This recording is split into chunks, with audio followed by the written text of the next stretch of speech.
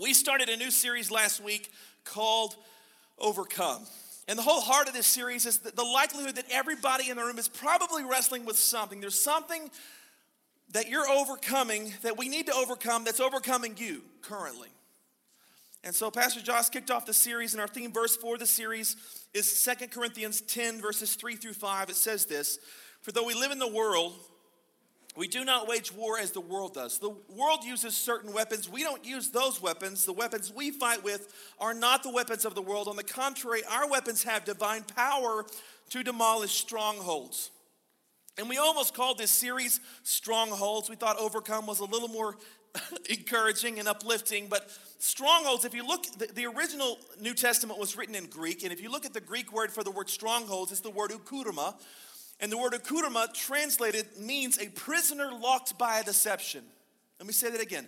So strongholds is a prisoner locked by a deception. Sometime last year, JC and I saw a television special about Elizabeth Smart.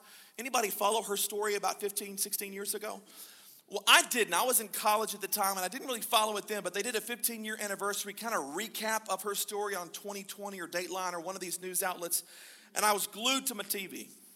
This 14-year-old girl lived in Salt Lake City, Utah, and was abducted from her home in the middle of the night by knife point. A guy by the name of David Mitchell thought he was some kind of prophet, thought he was God, and took her to be his wife. They lived in a tent for 9 months, and he literally raped her every single day. It's a horrific story. Here's the fascinating part. After the first few weeks, he convinced her that she could not be free. Listen to me. He got so confident that she was so convinced that she could not be free that he started bringing her out in public. And there was one instance where he brought her to a public library, put a veil over her face so she could not be recognized. And they're sitting in a public library, and a police officer comes up to David Mitchell in that moment with a picture of her. Have you seen this girl? And she knows that the police officer is talking about her. She's literally feet away from freedom. If she just says, "It's me," it's over. The nightmare's over. But she was so convinced that if she said anything, that he was not only going to kill her and kill the police officer, but he was going to kill everybody in the library, even though he wasn't even carrying a weapon at the time. She was so convinced. She was literally feet away from freedom. And yet she stayed bound. And when I saw that, I thought about how that mirrors us in the church. I've sat in counseling sessions with you. I've gone to lunch with you. And I've heard you say, literally, you're few steps away from deliverance. You're a few steps away from freedom. But you've been lied to for so long that now you're a prisoner locked by this deception. Eukuruma. That's a problem. The verse continues, "We demolish arguments and every pretension." That's where we get the word pretending. There's a lot of pretending that's going on in your head that sets itself up against the knowledge of God. And we take captive every thought to make it obedient to Christ. In other words, this thing, this deception, this lie sets itself up against God's truth. Not just God's truth about everything, but God's truth about you. God has a truth about you that some of you don't even believe about yourself. But he has a truth about you that you might not have experienced yet. And we obtain that truth, here's the action point, by taking captive our thoughts and making them obedient to Christ. Not what Satan says, what Christ says. As Pastor Josh did such a good job last week, he talked about we need to expose the devil's lies and then replace those lies with truth. And so that's what we're going to do today. We're going to expose some lies that you believed and replace them with truth. I don't know if any of you know how elephants are trained. It's kind of fascinating to me. If you're a zookeeper or an animal trainer and you train an elephant, you actually begin by putting a big chain around their ankle. And they can't move, right? I mean, they wobble back and forth, but they can't break free because it's such a massive chain. But if you go to maybe like a circus or something like, and you see an elephant, many times you see a very, very thin rope around their ankle because they've been trained with that big chain, and so they think that they can't break free. But with half their effort, they could snap that rope and be free. But they've been locked, they're a prisoner locked by a deception. They think that there's a big chain when really it's just a small rope at this point. But they've had that chain on there for so long, and they've tried to remove themselves for so long, they can't break free. So they don't know they can break free from the rope. That's us. We can break free. You do have the power to overcome, but a lot of you don't know that. You think you have this big chain, and really it's a pretty thin rope. We can overcome. This morning we're going to deal with a topic that's rough stuff. It's the topic of addiction. Now, by show of hands, how many of you would say that you know someone whose life has been completely wrecked because of addiction? You know somebody whose life's been wrecked. Okay, every hand. Now, I'm not going to ask you to raise your hand on this one because I don't know that you'd be honest. But how many of you would say, Reed, I'm addicted? I think all of us, honestly, are addicted to some degree. A lot of times we think of addiction and we think of cocaine, we think of gambling, we think of pornography, we think of alcohol, but that's not necessarily all that there is to addictions. An addiction is anything I do that I don't want to do, but I can't stop doing. Anything I don't want to do it, but I can't stop doing. Let me say it this way. It's something that I do, but if it were out of my life, I would be a better person. It's something I do, but if I didn't do that thing, or if I didn't do it as often as I currently do it, my life would be better. And it could be an addiction to anything: anger, food, spending, sports, television, Netflix, a person, pornography, tobacco, work, this bad boy in your pocket. I don't have my phone on me. Right? I've had people that have asked me, can I take my phone into the baptism tank? I'm like, I guess. I'm like, hey, hashtag dunked, right? Selfie. Like, no, like, what are you doing? That's a problem. Anything you do, you wish you didn't do, but you really can't stop doing, that's an addiction. It's a stronghold, ukuruma. And listen, every time we deal with strongholds, we have to expose the lie and replace it with truth. So today I want to give you some addiction lies. So if you're a note taker, I want you to write these down. If you're not a note taker, I want you to write these down. I think these will be helpful for you. They're addiction lies. And then as we talk about them, I actually want you to put yourself in the question and ask, where am I believing this lie in my life? Where is this lie applicable to me? Lie number one is the addiction has become your identity. So what I do is who I am. And Pastor Josh did touch on this last week well. I'm a proponent of 12-step programs. A lot of places, those kind of places are having success, and I'm not degrading that at all. I'm not challenging their approach. But one of the things they ask you to do in these 12-step programs, they ask you to internalize it. So even though I may have been sober for 30 years, I will say I am an alcoholic. I've been sober 30 years, but I am an alcoholic. And I understand practically why that might help somebody, but spiritually, in the sight of God, you are not what you have done. You are as God sees you as. You're not what you've done. So you're not an alcoholic. You are as God sees you. And it gets better than that. God doesn't see you as you are. He sees you as who you could become. He sees your highest potential. That's what God sees in you. Well, I'm just mean. You know, my daddy's mean and my granddaddy's mean. We all got red hair. I guess we're just mean people. No, that's not who you are. That's not who you are. Maybe what you've done, but that's not who you are. You don't have to listen to that lie. Listen, you don't have to identify yourself with that thing. Here's the second lie I want to confront this morning, and that is when I try to quit but fail, I feel increasingly hopeless. Some of you have been down that road. You're wrestling with something that nobody even knows about, not even your spouse, and you say, if I'm honest, Pastor Reed, I've even heard you preach about some things, and I've applied some of those things in my life, and it's just not working, and so I feel like that I'm hopeless, like there's no hope for me. Don't buy that lie. That's a lie. The enemy is a father of lies. He's a great deceiver. When the devil says there's no hope for you, you won't overcome. Yeah, with man, it might be impossible, but not with God. All things are possible with God. Listen, as long as God is still on his throne and he still raises people from the dead, he can help you overcome anything that's in your life. That's the God that we serve. And so you don't feel hopeless, feel hopeful. There's still hope for you. Here's the third lie, and that is any threat to my addiction is really threatening me. Any threat to my addiction is really threatening me. Here's what I mean by that. It's as if somebody that loves you comes up to you and says, hey, Bill, I think you might have a problem with this. I'm a little bit concerned you're doing this too much. And you go, I don't have a problem with that. Right? And you get defensive in that moment. That any threat to you and your addiction is actually threatening you. Listen, if the people that love you, let me get a little closer. If the people that love you are telling you you have a problem, maybe they love you. and they're trying to speak the truth in love as Ephesians 4 calls them to do. And they're saying, hey, you might have an issue. Maybe they're not out to get you. When your pastor and your church and your family and your friends are going, bub, slow down, bub, slow down. Maybe they're not, maybe they really do love you. And it'll open up some blind spots where you go, I wasn't even aware that was there. So just be aware that can happen. My wife does this really well with me, and I appreciate that so much about her. She makes me aware of my blind spots. And she said, Reed, I think there's a little bit of pride here. And my first reaction is, nuh-uh, right? Because pride's hard to see in the mirror. But she goes, no, look. And she's been a great resource. And so when she says something to me, I go, well, maybe there's at least a hint of truth in what she's saying. And it just has opened my eyes to some of my faults and shortcomings. Here's another lie. And that is the addiction causes me to lose my life. The addiction causes me to lose my life. So you're thinking, I'm losing my life. I've gone too far. I'm at the point of no return. It's irreconcilable. No, it's always reconcilable. It is always reconcilable. In fact, I believe God can do more in the latter part of your life than he did in the former part of your life. That's just the God that we serve. If you're sucking air this morning, you have not gone too far.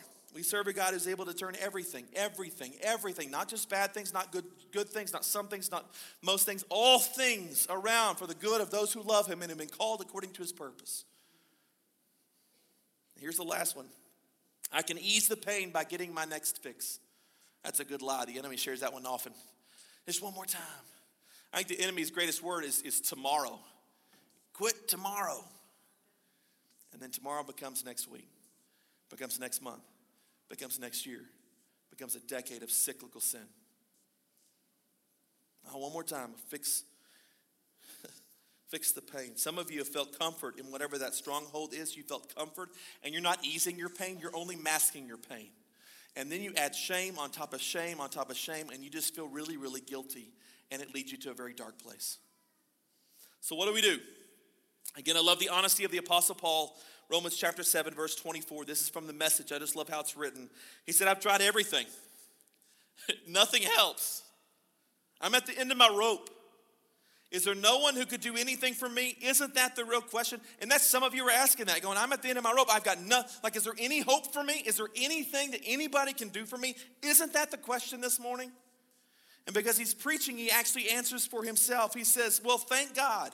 Thank God that Jesus Christ can and does. Yeah, there is hope for you, and it's Jesus Christ. Jesus Christ can and does help you do things you cannot do on your own. Jesus acted to set things right in this life of contradictions, where I want to serve God with all my heart and mind, but am pulled by the influence of sin to do something totally different. And you can relate to that. I can relate to that. I'm reminded of John 15:5. I'm the vine, Jesus said, and you're the branches. If a man or person remains in me and I in him, they'll bear much fruit. But apart from me, you can't do anything. If you're connected to him, you're going to have more power to overcome. But if you try to do this on your own, if you try to get rid of this thing on your own, you're going to fail time and time again. I know that because it's my story. That's your story. I know that. Like, you have to have Jesus. There's life in the vine. There's freedom in the vine. There's overcoming in the vine. There are habits that I beg God, please help me overcome this. And it wasn't until I really gave that to him that I became that brand new person that I desired to be. Romans 8:1, as the verses continue, this is NIV. It says, therefore there is now no condemnation. Hey, everybody, there's no condemnation for anyone who's in Christ Jesus. That's good news, amen? That's good news, amen? There's no condemnation, meaning you don't have any condemnation for anything you did yesterday, anything you did today, anything you do tomorrow. There's no condemnation. Come on, until we can put our arms around each other and say, let's pursue freedom together. I had a lady, this was earlier this summer, she called the church and she asked to speak to the pastor, and I answered the phone. I did not know her, and she told me her first name. I still don't know her. And she starts telling me all these things she's struggling with. And so my natural response as a pastor said, well, you need to plug into a life-giving church. She goes, oh, I'm already very active in a church. Okay. I said, I'm in Snyder? And she goes, yes. And I said, well, I think it would be beneficial for you to call your pastor and talk to your pastor about some of these issues so they can help you find freedom. She goes, oh, no. I could never tell my pastor about these things. I can't let them know what I'm going through. Right? we've got to get to a place where we're comfortable saying, hey, listen, there's no condemnation. Like if you come to my office, and some of you have, you hear me share my mess too, because we all fall short of the glory of God. We all sin. We all blow it. And until we can get to a place where we say, hey, there's no condemnation. You come and you come and you come and you come, and this whole church is open to anybody and everybody, because there's no condemnation for those who are in Christ Jesus. So we don't judge you. He don't judge you. Like, let's just love Jesus together and get freedom together. And we've got to get to a place where we're getting that, where we can get free of all that and take the masks off, which you hear me say often. And in fact, let me say it this strong. Until we normalize the fact that we're all humans and all of us have fallen and get real with our fallenness, only the world will have answers for us. And the world doesn't have any good answers for fallenness. I'm just telling you. So we got to get real about those things. You've got to get to a place where there's no condemnation for those in Christ Jesus. Which means God will never say, you're just a mess and I can never help you. God will never say that about you. Now the Holy Spirit might convict you and say, you're a mess, yes, but here's the way out. Let me show you the way. You can find freedom over here. That's what God says. Romans 8:2, as the verse concludes. Because through Jesus Christ, the law of the Spirit who gives life has set you free from the law of sin and death. That's what this whole series is about. I want you to be set free.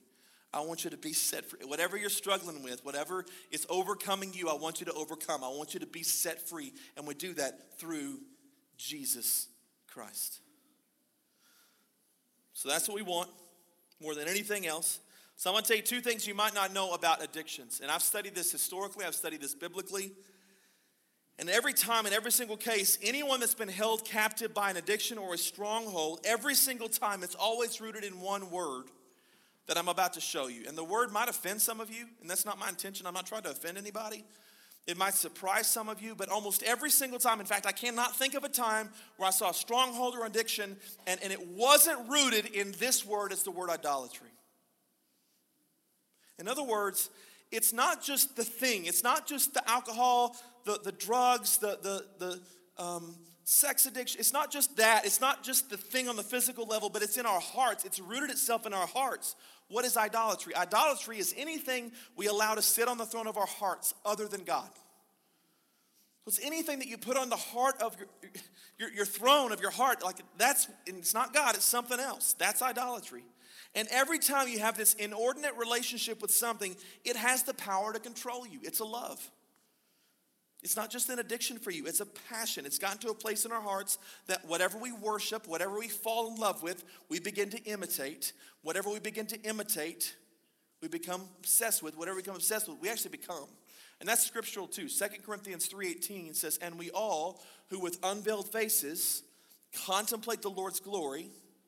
So we're checking out the Lord's glory, and we're being transformed into his image. We're becoming like him with ever increasing glory. So we're looking at glory. With glory, we're becoming more like him. And in the same way, whatever's on the throne of your heart, you're becoming obsessed with. And whatever you become obsessed with, you begin to imitate. Whatever you imitate, you eventually become. It could be something that's not even necessarily bad, but you get addicted to it. We are always a slave to whatever is on the throne of our hearts. I'm telling you that because the solution to the problem is the same thing. We're always a slave to whatever's on the throne of our hearts. If you really want to take care of your addiction, you'll have no success on your own. Again, apart from Christ, John 15:5, you can't do anything. Apart from the vine, you can do nothing. You must first settle who's king of your heart. You've got to settle who is king of my heart. And you'll find yourself so frustrated until you dethrone the God of addiction and put the true and living God at the throne of your heart.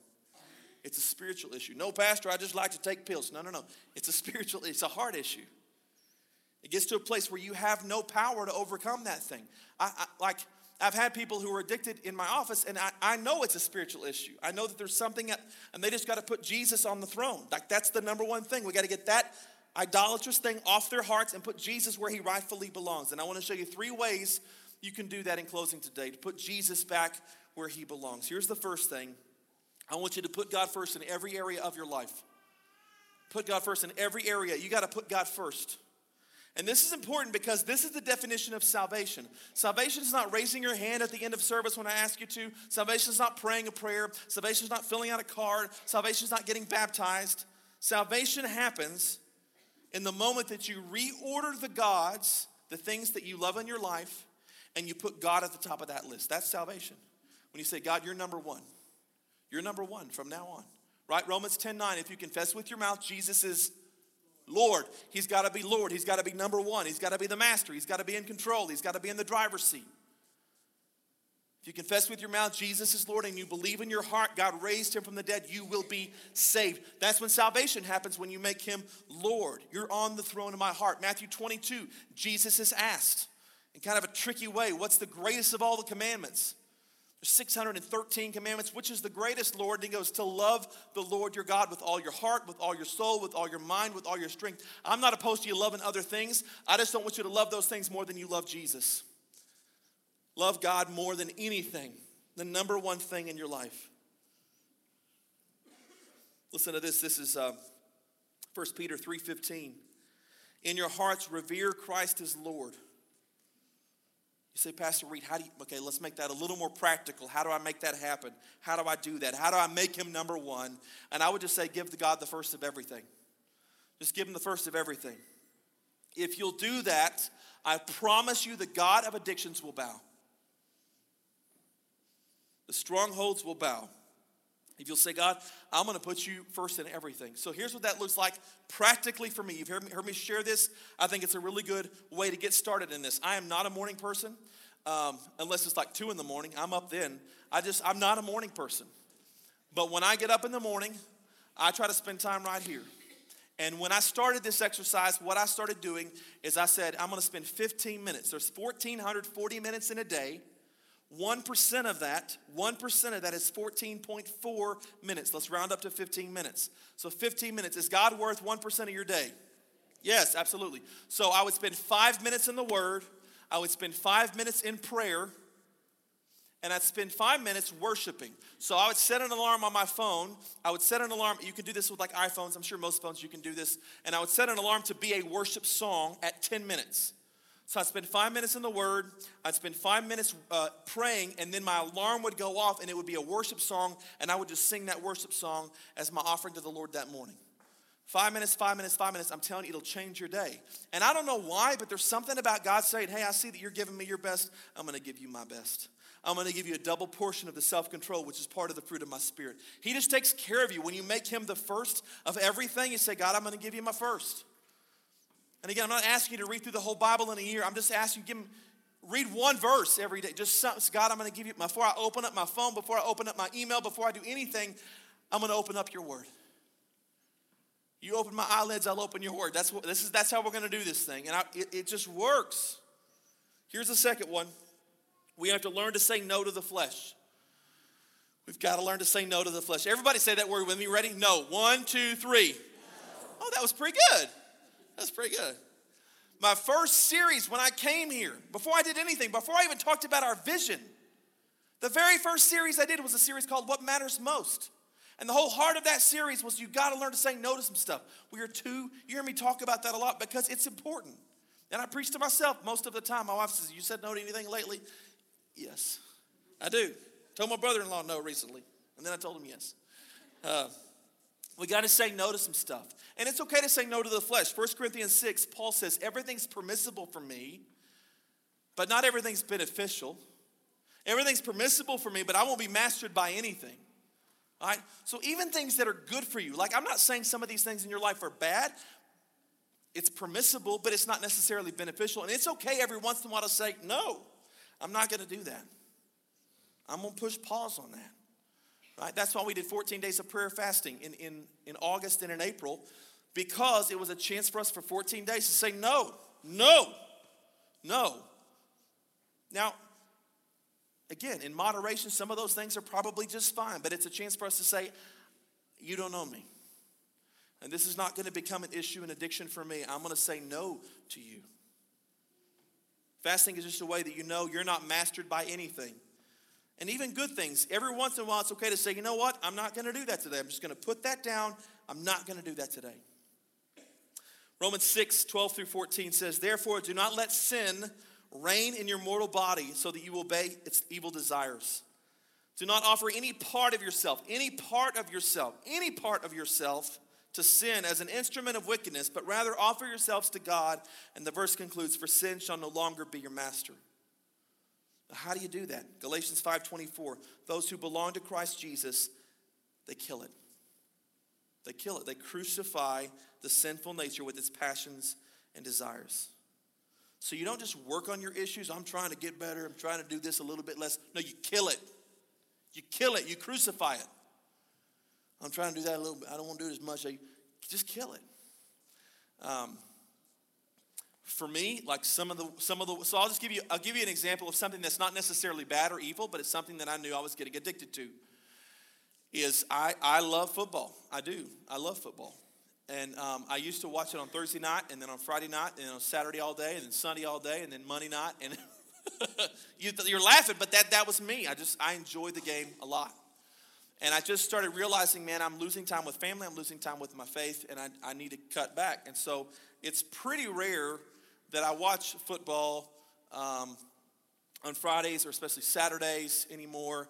And really, Sundays, I'm here most of the day. I'm here from 2:30 till like 10 tonight. So I don't watch it as much, but I just finally had to say, you know what, I can't do it because it was becoming a god. It was becoming an addiction in my life. And I said, I have to start saying, no. You got to kill that, whatever that is. Say, no, I'm not. I'm going to take that off the throne and put God back on the throne of my heart. This week, I encourage you to look at yourself, take something that your body or your soul craves. Maybe it's your phone. Maybe you're not doing social media this week. Maybe you're not going to watch that show or do that thing. Just say no to your flesh. Just learn to say no. I'm not, no. Even if it's not bad, no. You're not going to be master of me. Again, everything is permissible for me, but not everything is beneficial. Everything is permissible for me, but I will not be mastered by anything. I'm finding mastery over this. Here's a great line. You can write this down. What I starve will die. It'll die. If you'll just stop feeding it, it will die.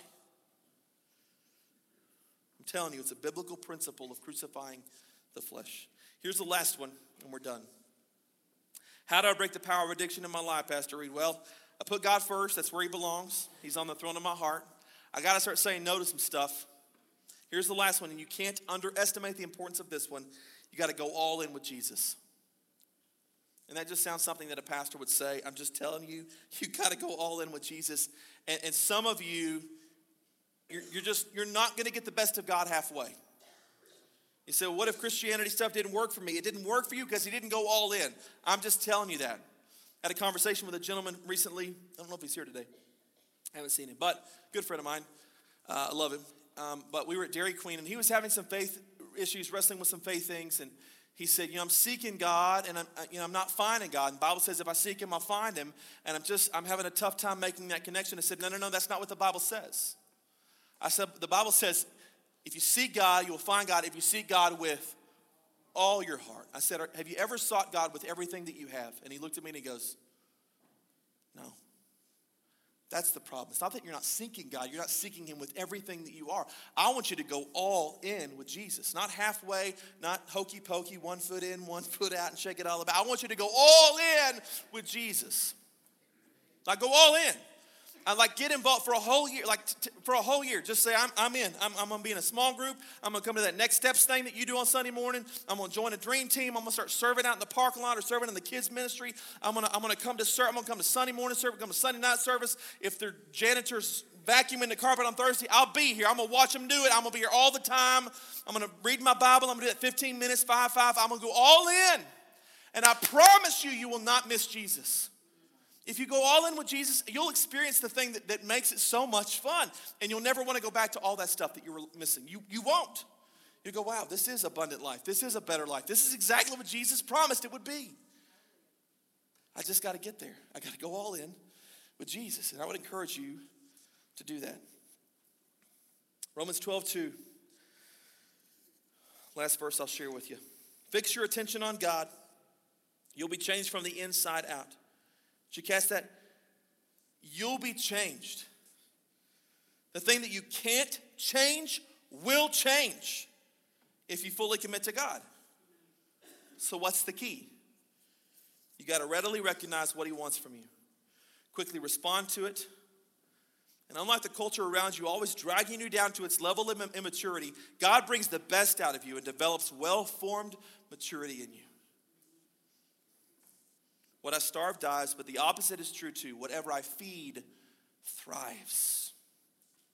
So I'm going to feed my spirit, man. I'm going to focus my attention on God. I'm going to put God first. I'm going to go all in with Jesus. I'm going to start saying no to the flesh, and I'm going to overcome in Jesus' name. And all God's people said, amen. Amen. Let me pray for you all over the room. Would you just bow your head and close your eyes? God, let this be the month. Let this be the year. We're not saying it won't be a struggle. We are saying we're going to give it more effort than we ever have in the past. And we're going to give it to you, which is ultimately what we have to do. We have to truly lay it at your feet. Colonial Hill, I encourage you to receive this if you want it. It's yours. God wants to give you back what the devil stole. You're not what you do. You are as God sees you. Lord, I pray that as we make you Lord of our life, as we learn the art and the discipline of crucifying our flesh and saying no to it regularly, and God, as we go all in with you, that my friends in this room will indeed overcome.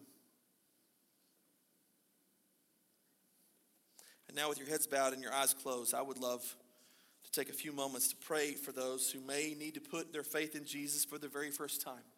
We do this at the end of every service because I can't imagine a better way to close a service and give you an opportunity to say yes for the very first time to Jesus Christ. It's the best. And again, I would encourage you just to go all in today. Everything you've got for 1 year. And I promise you, if after 1 year you're not completely convinced, it's a hassle-free guarantee. The devil will take you right back, I promise. But if you go all in today, your life will never be the same. You'll know, you'll experience what so many have experienced, to say that he is good, it is worth it, and my life is better because of him being in my life. He gave his life for you, and he's asking in response that you give your life to him. So I'm going to pray for you in just a moment, and if that's you, I want you to raise your hand just so I know, nobody's looking around, just so I know who I'm praying for. If you say, Reed, I want you to include me in your prayer, I want you to slip your hand up at this time. Include me in your prayer. I want to know Jesus today. I see your hand. Awesome. I see your hand. Awesome. Anybody else? All right, you can slip your hand down. Just pray this with me. Lord Jesus, I believe that you came to earth to die for my sins, that you were buried but rose again, and you beat death, hell, and the grave, and you give me the power and the authority to do the same by putting my faith in you. I'm taking everything that was on the throne of my heart off today and putting you where you rightfully belong as Lord of my life. Thank you for saving me. Thank you for your grace. In Jesus' name.